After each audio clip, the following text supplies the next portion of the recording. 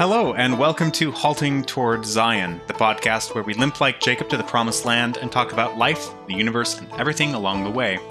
I'm your host this evening, Brian Broom, and I'm joined by Greg Uttinger. Today we'll be talking about a buzzword that needs to be rightfully reclaimed from the category of buzzing, which is unity, and also love, and one that we need to put back into its proper place of respect, which is truth. Truth is something that is not in vogue in modern society and potentially in any pagan society throughout all of history. So, Greg, with that sort of lead in, why don't you get us started? That leaves so many openings. Well, you know me, I like to give options. Let's continue with the historical flow that we've been doing, but we really could just pick up any verse in the Bible. Actually, we could pick up the Bible and just go from there, but let's do this first. This is 2 Chronicles 19, verse 1. And Jehoshaphat, the king of Judah, returned to his house in peace to Jerusalem. And Jehu, the son of Hanani, the seer, went out to meet him and said to King Jehoshaphat, "Shouldest thou help the ungodly and love them that hate the Lord? Therefore wrath is upon thee from before the Lord. Nevertheless, there are good things found in thee, and that thou hast taken away the groves out of the land, and hast prepared thine heart to seek God." The context is a battle led by King Ahab of Israel, the northern kingdom, to reclaim an outpost called Ramoth Gilead. The Syrians had commandeered it, were using it as a place to wage attacks. And when Jehoshaphat, the king from the south, is visiting, that in itself is something we have to talk about. Ahab says, "Does anyone notice that Ramoth and Gilead is ours and we do nothing to take it back? Shouldn't we go do something?" And he looks at Jehoshaphat of Judah and says, "Will you go with me to Ramoth Gilead?" And Jehoshaphat answers, "I am as thou art, my people as thy people, and we will be with thee in the war." Now, to read that, I had to skip over the first verse, which says, "Now Jehoshaphat had riches and honor in abundance and joined affinity with Ahab." Affinity. I didn't know until recently what that word actually means. I mean, affinity, obviously you're making some kind of league or contract or deal or friendship. It actually has a very precise meaning.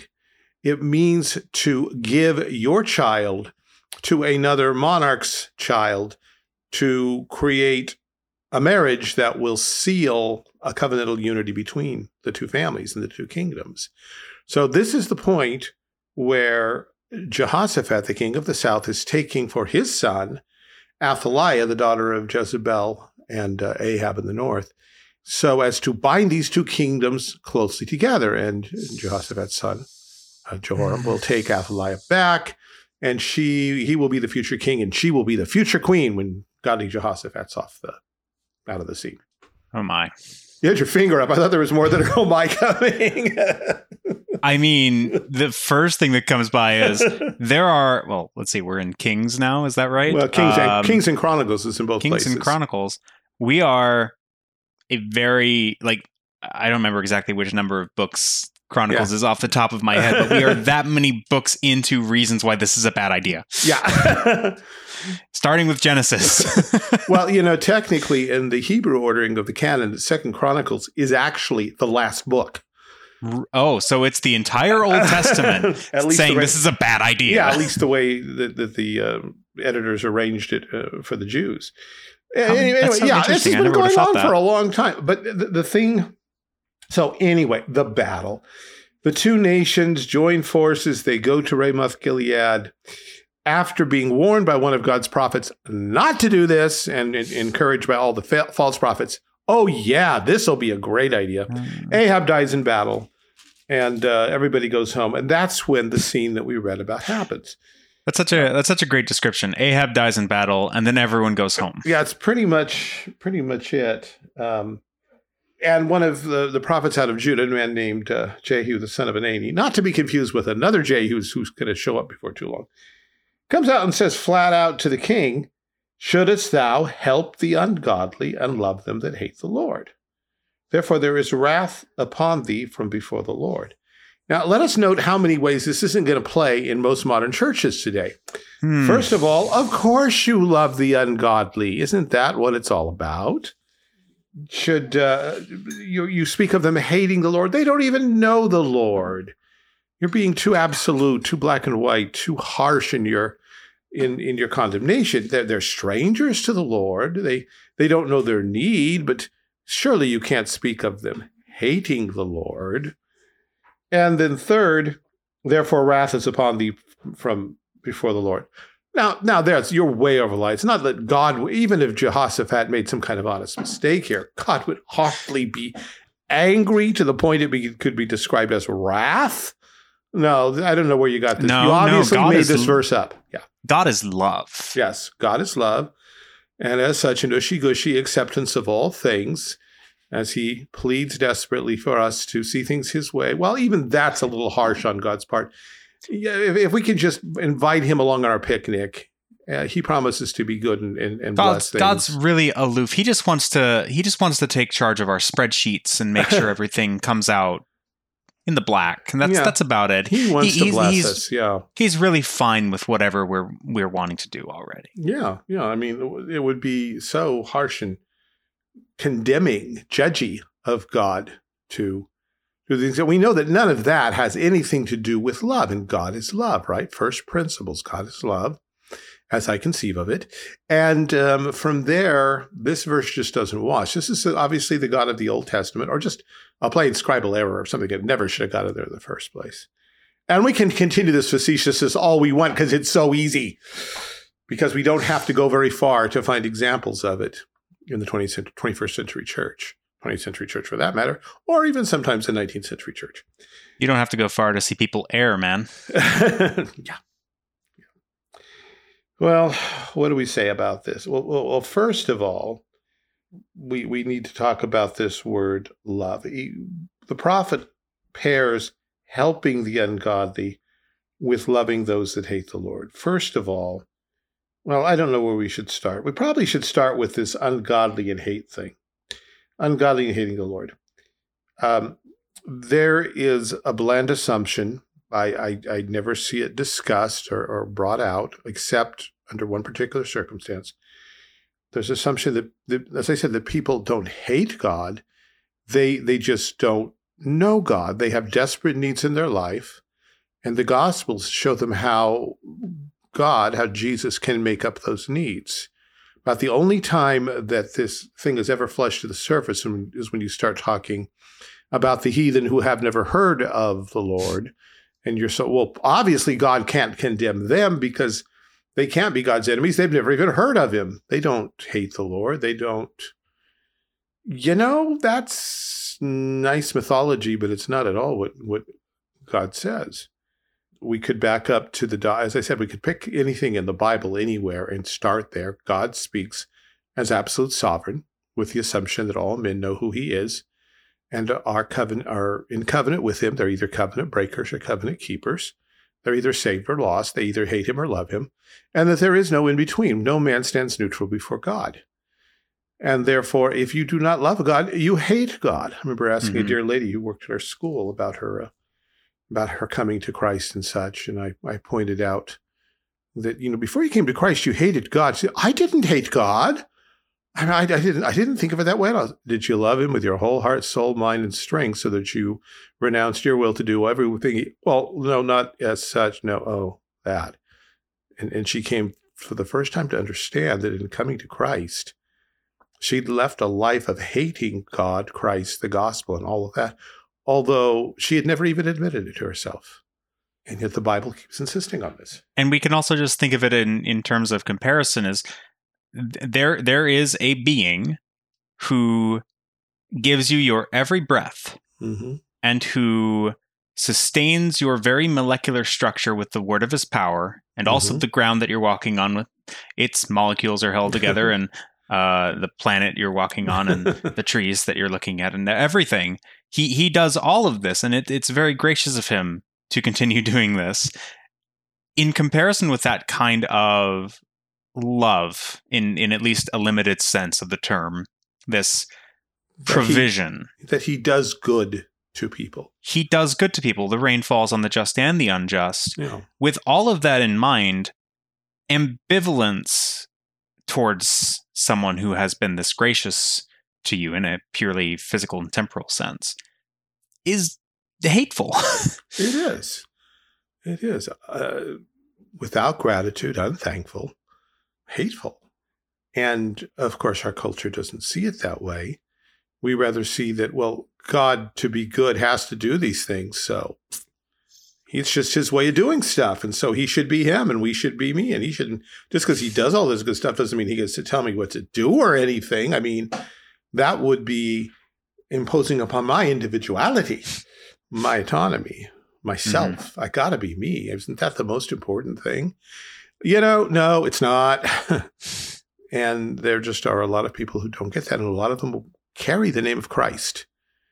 I think that Christianity is there to make them feel good about themselves. I think we both used the phrase therapeutic deism before. Probably. God is there just to make our lives easier, make us feel good about ourselves, bless us when we get in trouble, rescue us when we get in danger. And otherwise, he doesn't really demand a whole lot of us, nor should he, because we have our own lives to live after all. He's really just there to make sure that society coheses together, and that we have nice people in courts and legislative positions who are amenable to us and will make sure that people are nice to us. Yeah, and again, we get to define what nice is, and you can tell what nice is by reading Google or the latest opinion polls. The Atlantic. Yeah. So I also want to, before we move on, just draw our attention as well, unsurprisingly, to Romans 1, where it says, "For what can be known about God is plain to them, because God has shown it to them. His invisible attributes, namely his eternal power and divine nature, have been clearly perceived ever since the creation of the world in the things that have been made, so they are without excuse." That is the natural revelation of the world. Lets them know God exists, and lets them know that the true God exists, as much as they try to explain it away through other environmental means, demonic influence, etc. They know this, and you get people who are unbelievers, and they go like, "Well, that's ridiculous. They don't have a knowledge. They don't have book knowledge of who this God is. You can't say that they're guilty before the God whose gospel they haven't even heard." Well, they can, because you're living on God's earth. It's obvious Well, I like what you were saying. They don't have book knowledge. No, they are the book. God has imposed his own image upon them. More than that, they are. It's not just something peripheral or on the outside, an impress. They are the image of God. To reject, to deny the existence of the God whose image they are, is to reject and to deny themselves. There's no way out of that quandary. It's also to reject sensibility, basically. It's the ultimate self-defeating paradigm.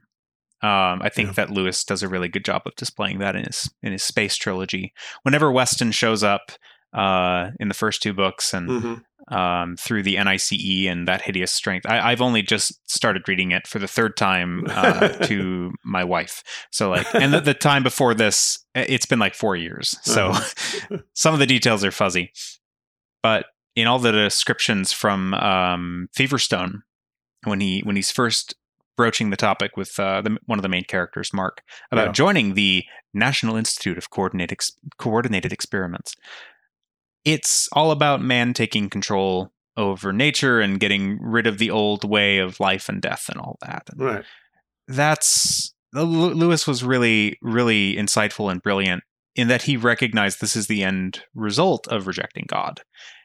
Even if there's a lot of comparatively nicer milestones along the way. Mm-hmm. You can look at, Cartesian rationalism and be like, this is nicer than that. And it's like, yeah, but it's not nice. Yeah. It's not good. Or Hegelian, I forgot the word for it, but synthesis, Hegel. relativism. Yeah. Yeah. So the Bible claims from the moment it opens, but the very fact of having words on its text, it's saying, here is truth over against non-truth. Here's reality over against all your imaginations. Here is the God. And by the way, I appreciate before that you said that creation reveals God, the God. Yeah. Not some God later to be named, some hypothetical God that we can debate over. No, it's the one true God that man is at war with. And if you crack open the Bible and put your finger down anywhere, you have his voice speaking to you, and you're immediately called to decision. Will you submit yourself to what he has said, whether it's a statement, a commandment, or a promise, or will you rebel and try to make yourself the judge of Scripture? And two, like when God puts his divine revelation into words that anyone can read, not only does he leave a testament for all time, a testament to his existence, to his nature and his promises, but he's also saying, in a more abstract sense, come to this, look at it, and then make your judgment. Mm-hmm. Because if divine revelation is just throughout all time, there's never anything written down. It's just you're waiting for the inner divine spark of the Spirit to speak to you, and that's your truth for this generation, for your life and whatever. Then there's no way to determine the truthfulness of it. Yeah, because the ultimate reality that is in divine revelation is and should be like, we shouldn't look at things and go like, oh, well, I guess it contradicts what we see in Scripture. Oh, well, no. If we come across something, Paul says, if this gospel isn't true, if Christ be not dead, then we are above all men most to be pitied. Yeah. And that's, it's a fairly large hypothetical. Yeah.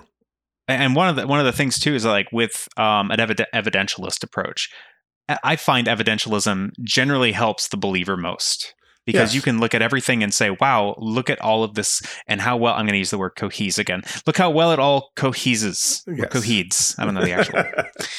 Because we expect it to be logical. We expect it to fit. And when it does, we say, see? Yes. but the man who hates God doesn't see. Yeah. He accuses us of using our imaginations or making things up or breaking the puzzle pieces so that they fit, despite the fact that they obviously couldn't. Anyway, this was just to get us to this, the first proposition here. Yes. This ungodly and those that hate the Lord. So when we face humanity, we are looking at two categories: those who hate God, those who fear the Lord, who love the Lord. Yeah. And what the prophet, and so our next step, the prophet connects two things. The godly, those who fear the Lord, who love the Lord, should not help or love those who hate God. Now, when we were talking beforehand, we both kind of did there is a sense, obviously, in which you love the unbeliever. And that sense is real simple. Call him to repentance. Point out that he's wrong. Do it gently. Do it humbly. But say, you know what? This thing you say, this thing you believe, this thing you do, is contrary to God's law. It's contrary to his word. It's contrary to reality. And for a Christian who gives it a moment's thought, this should obviously be seen as love. If you're about to inject yourself with a deadly poison, if you're about to walk off a roof, if you're about to accelerate toward the brick wall in your car, and someone says, "Stop, that's bad," the person who told you that loves you, is trying to help you. Yes, that's a good kind of thing. But when we transfer it to the spiritual realm, because we never settled the first part, because religion and theology and ethics are all a matter of my opinion versus your opinion, nobody gets to call it. Nobody has a final answer. If you tell me I'm bad, if you tell me I'm wrong, if you tell me this is going to hurt me and others, then you are unloving, you are judgmental, you have set yourself over against me and are trying to enslave me to your standard of morality and to your version of truth, to your story. And I do not appreciate your attempts to enslave me thus. Obviously, you hate me. Now, if you love me, you'd get on board with my vision, with my way of doing things. At the very least, you'd be quiet, but that's probably not enough anymore. You probably need to actually help me do what I'm doing. And helping means not only in your own person, but lobbying the government to finance what I'm doing. And everyone else is doing something likewise, because otherwise you're hateful, judgmental, and you're the enemy. If you're not part of the solution, you're part of the problem. Yeah. And so that's where we've come, where love means total acceptance, total cooperation, even if we as Christians say, but that's bad, that's wrong, God says it's wrong, yet we feel that somehow we're not being loving if we don't, to some extent, try to get on their bandwagon. And to something that's been hinted at in what you've said, I just want to bring it out more explicitly, is that within this context, the specificity of what it means to help someone who hates the Lord, who is set against Yahweh, it's at least to me, I'm going to weigh this against a verse in the New Testament as well. It seems to be specifically in regards to helping them with the things they're doing that are setting themselves against Yahweh, the things that are sinful. Because we even are told in, and of course the reference is completely going to escape me, but we're told, if you give a cup of cold water to someone in my name, right, then that, this is very poor Brian's paraphrase. It's a good thing that you do that. And that verse doesn't necessarily limit it to those in the household of faith. It's to everyone. That is a practical need that you're helping fulfill in the name of Christ. It's a part of it's a component of the greater evangelistic vision. It's not, because we're not Gnostics. Right. We can ring the Gnosticism bell. We're not Gnostics, so we can say, look, I'm helping you with water. We're not just saying, hey, you need Jesus, be warmed and be filled, and then you go on your way. When Jesus spoke in the Sermon on the Mount about loving our own enemies, which are not necessarily his, I got to be careful there. But when he defined that, he said, I say, love your enemies, bless them that curse you, do good to them that hate you, pray for them which despitefully use you and persecute you. In other words, there is a way in which we are to love even unbelievers, even people who persecute us. It doesn't mean that we have to hold the sword while they ram it into us, but it does mean that we can pray for them, pray for their souls, pray for their repentance. We all know the passage, love your neighbor as yourself, but the place where it occurs is this. This is Leviticus 19, verse 18. Thou shalt not avenge nor bear any grudge against the children of thy people, but thou shalt love thy neighbor as thyself. But if you go back a verse, it says this. Thou shalt not hate thy brother in thine heart. Thou shalt anywise rebuke thy neighbor and not suffer sin upon him. So bracketed between don't hate your brother and love your brother is, and if he's sinning, don't let him go on sinning. Tell him he's sinning. Help him stop. And so as we're faced with unbelievers, enemies of God, yes, we pray for them. We bless them, which is to say we pray God's blessing upon them, which means regeneration, repentance, and faith in Christ. We do good to them. They've fallen down of a heart attack. We throw them in the car and take them to the hospital. Yep. We pray for them. I remember listening to, I'm sorry to throw off your train of thought. That's fine. I used to listen to Fighting for the Faith with Chris Roseborough, who is a confessional Lutheran. And I found it very interesting because he's like, I'm a Lutheran pastor. One of the things that I've thought ahead on is I keep bottles of water in my car in the glove compartment, not to drink. But that's so that if I come across someone who's been in an accident, I can evangelize them, and then I'm a pastor. I can also baptize them if they consent. Oh, you got me. I was waiting for a cup of cold water in Jesus' name. That's great. Well, in a sense, I mean, baptism is giving a cup of cold water. Yeah, okay. That's a new light on that one. Yeah. I always found that interesting. It stuck with me. I haven't listened to an episode in like 5 years, but probably more than that.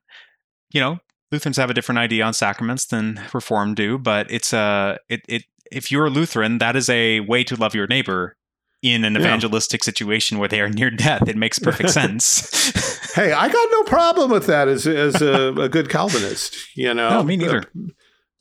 Philip asks the eunuch, "You believe Jesus is the Son of God?" "I do." "Well, here's water. Let's get it done. Let's do it." What prohibits me? What prohibits me from being baptized? Yeah. So anyway, so far what we've seen in this passage in Chronicles, which I just lost, there it is Jehoshaphat on two fronts had helped Ahab of Israel, Ahab the Baal worshiper. He had united their families by marriage, and he had joined him in war. Now, it goes... Probably shared some meals. And so, yeah, there were sharing of meals as well as sharing of future progeny. What happens after that is, after Ahab's death, Jehoshaphat joins Ahab's heir in a maritime adventure, but God destroys their ships. And then the next son, Ahab's next son, comes to the throne, and Jehoshaphat joins him in a campaign to subdue Moab and uses the same language: "I am as you are, my people is your people, my horses is your horses," and so on. He doesn't quite, it takes him a long, long time to get it. I think there's one more incident where he finally says no. So somewhere in this, he does say no at the end. Meanwhile, though, Jehoshaphat's son, Jehoram, marries Athaliah. Jehoram dies. His son, Ahaziah, comes to the throne. So his mother's in the background, you know, the spider pulling all the webs. And then he dies. And we're going to talk next time, I think, about the whole conflagration that happens when a different Jehu comes in and just kills everyone vaguely related to Ahab in the north. This Athaliah, this daughter of Jezebel, who's now queen in the south, goes into the royal nursery, and seeing no child apparently who is her own, kills them all. These are the children of the Davidic kingdom, the Davidic line. And she sets out to kill every single child who could be an ancestor of Messiah, and nearly succeeds. And we will talk a good deal about this later. The nurse and the princess managed to spirit away one little boy, one infant, who's raised secretly in the temple. The point now, though, is Jehoshaphat, by blessing this marriage, arranging for it, creating this union, put Athaliah in a place where she could very nearly destroy the promise of Messiah. If it weren't for God's providence and God's overruling wisdom and sneakiness, that would have been it. As far on the last day, Jehoshaphat could have stood before the world and said, "Yep, I destroyed the promise of Messiah all by myself because I wanted to play Yentl to my son and bring the two kingdoms together." And that's what we have to see here. Why is he doing this stupid thing? Because he can look at both north and south and say, but we're both the people of God. We both have the promises. We have the same Bible. God's still sending prophets up there. He obviously hasn't abandoned them.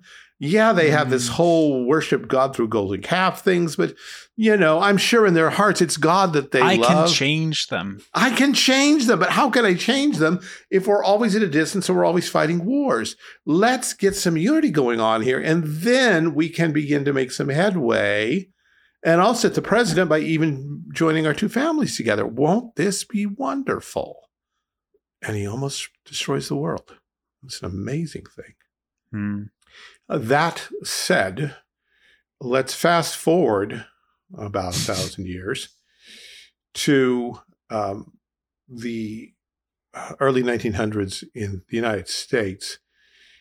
In 1908 saw the creation of the Federal Council of Churches. We've had a number of organizations that have come in the wake of it or extended off of it.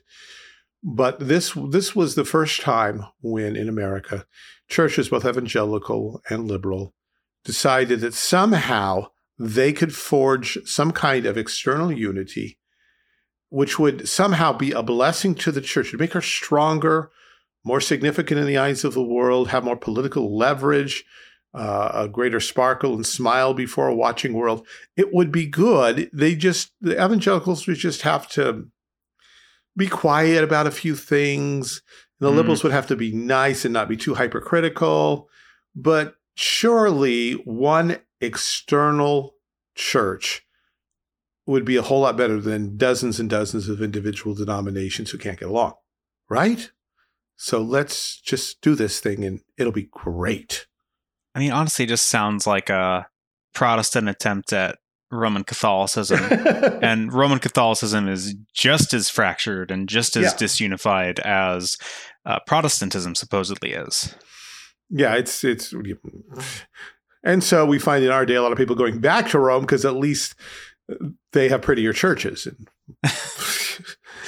Of course, what liberals found as they looked at conservatives who weren't thrilled about this was that conservatives, evangelicals, kept claiming to have this thing they called truth, that there were particular doctrines that were true in an absolute sense, and not only true, but therefore important. It was bad enough that they claimed that they were true in the sense of 2 + 2 is 4 is true. But they claimed that they could not give them up. In fact, that's the one reason that each denomination existed was because they had always believed this truth, and part of their existence was to defend and preserve this truth. Interestingly enough, a lot of these evangelicals had these same truths, things like the deity of Christ, the virgin birth, the literal second coming, special creation, blood atonement, and yes, some other things that they didn't agree on, like the mode of baptism, a form of church government, things like that. But the liberals looked at this and said, can't you just get over it? Isn't the cause of Christ more important than your individual pride in your ancestors' accomplishments? Can't we just all get along and it'll be so much better? And kind of like at the start of this podcast, the answer is yes, depending on what you're talking about in particular. Yes. Now, if you're talking about whether we use hymnals or projector screens, okay, maybe we got something we can talk about. Organs versus pianos. I don't know. Some denominations might die over that one. Classis versus presbytery. Yeah. But when we start talking about Jesus is the eternal Son of God versus he's not, there's not really much negotiation on that point. Yeah. One of the liberal critics at this time, his name was Dean Shaler Matthews, said this about Nicaea. If the Council of Nicaea, instead of wasting weeks over the discussion of a word, had organized a mission society to go into Germany, what a different story history would have told. How terrible that this woman has spilled the expensive perfume on our Lord's feet instead of selling it and giving the money to the poor. Yes. Now, here it was something even more crucial. Of course, the word he's talking about is homoousian versus homoiousian. Is Jesus a partaker of the divine nature? Is he God? Or is he really, really like God? And every liberal knows the difference between the two. They just like to pretend. Since they don't believe any of it, they can deny all of it equally. And they can say, here you're debating about words that we don't even believe in the first place, when you could be sending out missionary societies into the German pagans and teach them not to kill it. Wait. So we're not going to agree on who or what Jesus is. Whether he's God or a nice man or an alien or the peak of human evolution or whatever, we're not going to agree on that. But we're going to take some message about this undefined Jesus into the hinterlands where barbarians are murdering each other. And this message of an undefined Jesus is going to make them stop killing each other, love one another, and bring peace to earth. I don't think so. Sure. No. Yeah, I don't think that's going to work. It's not going to. And it's very interesting to see that same properly liberal argument being employed by certain people today who are not so cozy with the creeds, as it turns out. Yeah. That I read that quote just a second ago as I was looking through the article it was based off of, and I was like, this sounds a lot like somebody I've been reading lately. Yeah. Now, and we're back to all that matters is love. If we just love them.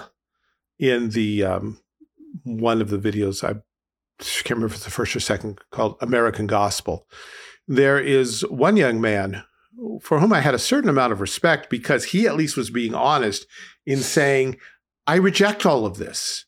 I reject Christ. I reject the Bible. I reject the Bible's plan of salvation, as opposed to the liberal theologians who claimed they believed it and denied it with every breath. This guy's at least being honest. He says, and so I'm rejecting it so I can go show love to people in practical ways. You see, here, friend, here's the thing. If Jesus isn't who he says he is, and if what he says isn't true, and if his death is not the ultimate example of divine love, what is this thing called love that you're going to show to people? How do you recognize it? What are its rules? How does it manifest itself? How do you measure it? How do you know if you are in fact loving somebody? The Bible says that the tender mercies of the wicked are cruel.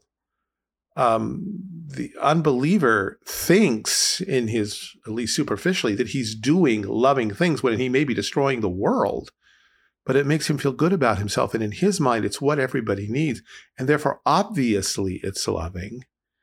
And yet, the Bible keeps calling us back to a love that does indeed have rules. Jesus said, this is love that you keep my commandments. Or rather, John said it of him. Jesus said, if you love me, keep my commandments. And Paul said the whole law is fulfilled in this, you shall love your neighbor as yourself. And he goes on and quotes the 10 Commandments and says, this is love. Love doesn't kill, it doesn't steal, it doesn't slander, it doesn't seduce, and it doesn't do these things either outwardly or in the heart. The fact that you feel, a man feels good about a woman and then tries to seduce her and claims, but it's because I loved her. No, it's not. Whatever's going on there, that's not love. That's something very different. But if the Bible's not there to tell us these things and to draw the lines, if the Bible is not authoritative truth from someone who transcends humanity and sees around our nonsense and tells it like it is, then we don't know what love is. And we can talk all day about how loving and kind and sweet and nice we are, and it can mask the most violent, vicious kind of bloodshed and theft that the world has ever known, i.e., for instance, Marxism. And you can go in other directions as well. Yeah. Dr. Rushdoony makes this note about the first 6 ecumenical councils of the church. The ecumenical councils of the early church were in their purpose and nature very different from the modern councils and ecumenical efforts of the church. First, the early councils had as their primary purpose the defense and establishment of truth, not unity. Unity had to be established on the foundation of truth, not truth as the product of unity. The council came together for the purpose of conflict, the battle of truth against error, and any unity on other than the whole truth of Scripture was anathema. Second, the concern of the councils was primarily the faith, not the church. Institutionally, the church suffered because of the conflict, but theologically, it flourished and ensured its survival and growth. The modern ecumenical movement and modern councils are thus in purpose and work in direct contrast to the early councils. Their concern is with unity, with the institution, not the faith primarily. In fact, not the faith at all. Yeah. Jesus has warned us not to be unequally yoked together with unbelievers, and any kind of covenantal situation, any kind of shared life that we swear an oath to, that's a bond. And we're not to get into those kind of arrangements with unbelievers. We see it generally. Most Protestant Christians are well taught that the believers shouldn't marry unbelievers. But when it comes to our church joining your church, well, let's see, what basis is it on? Which doctrines are we going to agree on? When we stand together on the dais or speak together from the pulpit, have we agreed that we're going to speak about the triune God who reveals himself in his incarnate Son, whose substitutionary death for sinners is the only basis of salvation, and we receive by faith and faith alone. Okay, we're going to talk about that? Good. Welcome, brother. Let's go preach that. But when we say, yeah, we're going to not go near any of that because that's all divisive and offensive, we're going to say a lot of ooey-gooey things about love and kindness and voting the right way. Yeah, no, that's...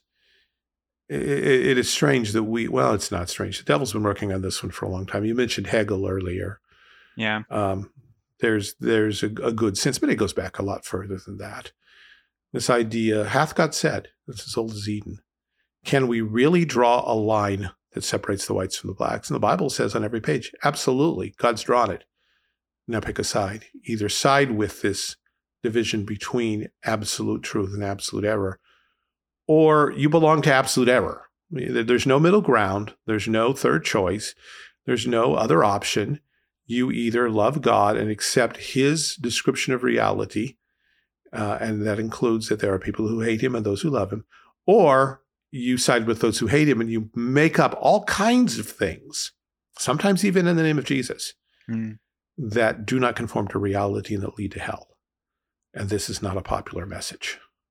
It's also, just to go further on the Athanasius point, one thing that, so many people who are anti-creedal, they often point at Nicaea and try unsuccessfully to make the claim, well, this was just a, Constantine-influenced council, and it was all about enforcing this unity and pushing out other genuinely Christian viewpoints on Christ, and that it brought about this this forced instantaneous unity. And I'm like, have you looked at any of the history immediately following? Like they got the creed in writing, all the bishops voted on it, they put it down in writing. Constantine did give his seal of approval, and then he immediately changed his mind, exiled Athanasius. It's like there was Athanasius was exiled repeatedly.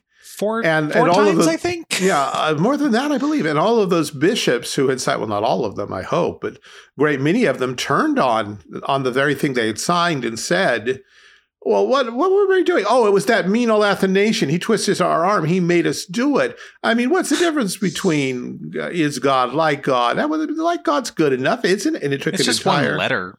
Yeah, one little letter. All this fuss over one letter. And it took an entire generation of theologians after that to go back, relay the groundwork, define the terms, do the exegetical work, so that by the time the Council of Constantinople came, a generation later, everyone said, oh, that's what we're agreeing to. We got it now. But just because everyone says, oh, we agree with you now, watch your back. So yes, truth is the precursor to unity. You don't get to unity by bypassing truth. No. Cool. Well, thank you for that discussion. This was spirited and fun. Do you have a recommendation? One that I have perused only slightly, but I know the author from other things and I trust his work. The man's name is J. Marcellus Kik. He was active in the 40s and 50s. He wrote a book called Ecumenism and the Evangelical. I don't know if you can find a copy. It was published by Presbyterian Reformed Publishing Company back in 1958, which was the year I was born. But it is a non-scholarly, but nonetheless quite competent look at the ecumenical movement of the 30s and 40s, and showing basically what we've been talking about, how the liberals spoke in the name of love and unity while trying to undercut the faith at every turn. And so if you're interested in church history from that period and understanding how America got from the end of the 19th century of being a bunch of revivalists in a church on every corner and the Bible's the Word of God, to being Bible what? This might be worth your while. Wonderful. I think in that same kind of vein, I'm going to recommend reading really anything by Bavinck. Bavinck is an incredible Dutch Reformed theologian. who's experiencing something of a renaissance in the minds of a lot of young seminarians this generation. And every time I just see like scattered quotes, because I do not have the financial standing to afford Reformed Dogmatics in all of its 4 volumes, or the time to read it, honestly. But every time do you have his Doctrine of God? The first. It's the first volume. It's an abstract of the first volume. It's just do not. I have. Oh, it is so wonderful. I wish I had an extra copy. I'd send it to you. Well, I'll keep my eyes open. But it is. I do own something by Bavinck. I just can't remember the title. It's not. Yeah. Oh. This is the where his dogmatics starts. It is just so many things as I read them, I went, yeah. Yeah. For instance, just one that comes to my mind when he says God's attributes are infinite in number. Of course they are. He's infinite. What are we going to say? He has 12 attributes? This has always bothered me because I'd written an essay once upon the attributes of God, and I'd done a lot of studying and preparation. And I was a little bemused that all of the theologians that I had read reduced the number of God's attributes to about 7 or 8 or 9 or something like that, as if there were some very small amount that the Bible talked about, and that was it. And I always wonder, but where is sense of humor? Because God has a sense of humor. You read the Bible, that's obvious. Or creativity in the sense of imagining beautiful and wonderful and neat things. There's none of them were there. Mm-hmm. And so I'd been wondering for a long time, why aren't the those who write systematic theologies, why aren't they mentioning this? Why is their list so narrow? It was so refreshing to hear Bavinck say, well, there's an infinite number. You can't, which means you can never address all of them, but there's some you should. And then his another reference in the same book, all language about God is anthropomorphic. Yes. It has to be. What else are we going to use but human speech to describe the divine nature? The divine nature. We don't know if there is a God language. We don't know it. All we can use is the language he's given us, which is oddly a human language and finite by definition. Yeah. So those are just a couple of the many wonderful things. His discussion of the procession of the Spirit is absolutely wonderful. So you want to encounter somebody who insists on truth. Read Bavinck. Excellent choice. And just to follow up on that as well, one of the reasons I am thinking of him in particular is because he is such an excellent antidote to the absolutely abysmal and awful 20th century Trinitarian theology that is out there. The 20th century is a nightmare for theology proper and Christology. Yeah, I think of Bart mainly. Well, that was just the start, and now we've got every young punk who has a seminary degree making his own speculations about the nature of God. Well, why can't God be like this? Because he's not, and read the Bible. Well, the Bible says whatever you say. No. Why are we really Hegelian nonsense out of your mouth? Go away. Speaking of that, I found an argument earlier today from somebody who claimed that the word monogenes or monogenes, I don't know how you actually pronounce it. I am not a Greek student. Has been misunderstood. And this was coming from a supposedly conservative Baptist fellow. Has been misunderstood forever. It doesn't mean only begotten, monogenes, generated. It means one son of the same kind, because it's from genes, genos, a kind, instead of genera, a generation. And I was like, yeah, so you're smarter than Augustine and all the people in the first few centuries who spoke Greek. Yeah. They all spoke about it in this way. It's like that is almost a direct line from, Arius, but also from the 20th century. Yeah. Anyway, I just recommend Bavinck because he's an excellent example of a reformed systematician. There's the word. Thank you. You're welcome. And an excellent antidote as well. A precursorial antidote to the 20th century theology discussions. Yeah. And with that, we'll draw to a close. If you'd like to, you can follow us on our YouTube channel through Rumble. You can like our Facebook page. And if you like the show and you want to subscribe to us to get each episode, you can do so through any podcast catcher that's out there. We should be on all of them. If you would like to reach out to us or ask us any questions, give us suggestions for topics you would like to hear us talk about, you can email us at haltingtowardzion@gmail.com. We would like to thank our financial supporters who help make this show a possibility. And if you would like to join our financial supporters, you can do so at anchor.fm/haltingtowardzion. You can help us afford all the software licenses that we use to edit the episodes. And finally, a big thank you to David Maxon, who is our producer and helps get these episodes edited to you. We hope to see you next time. Thank you again for joining us. Bye.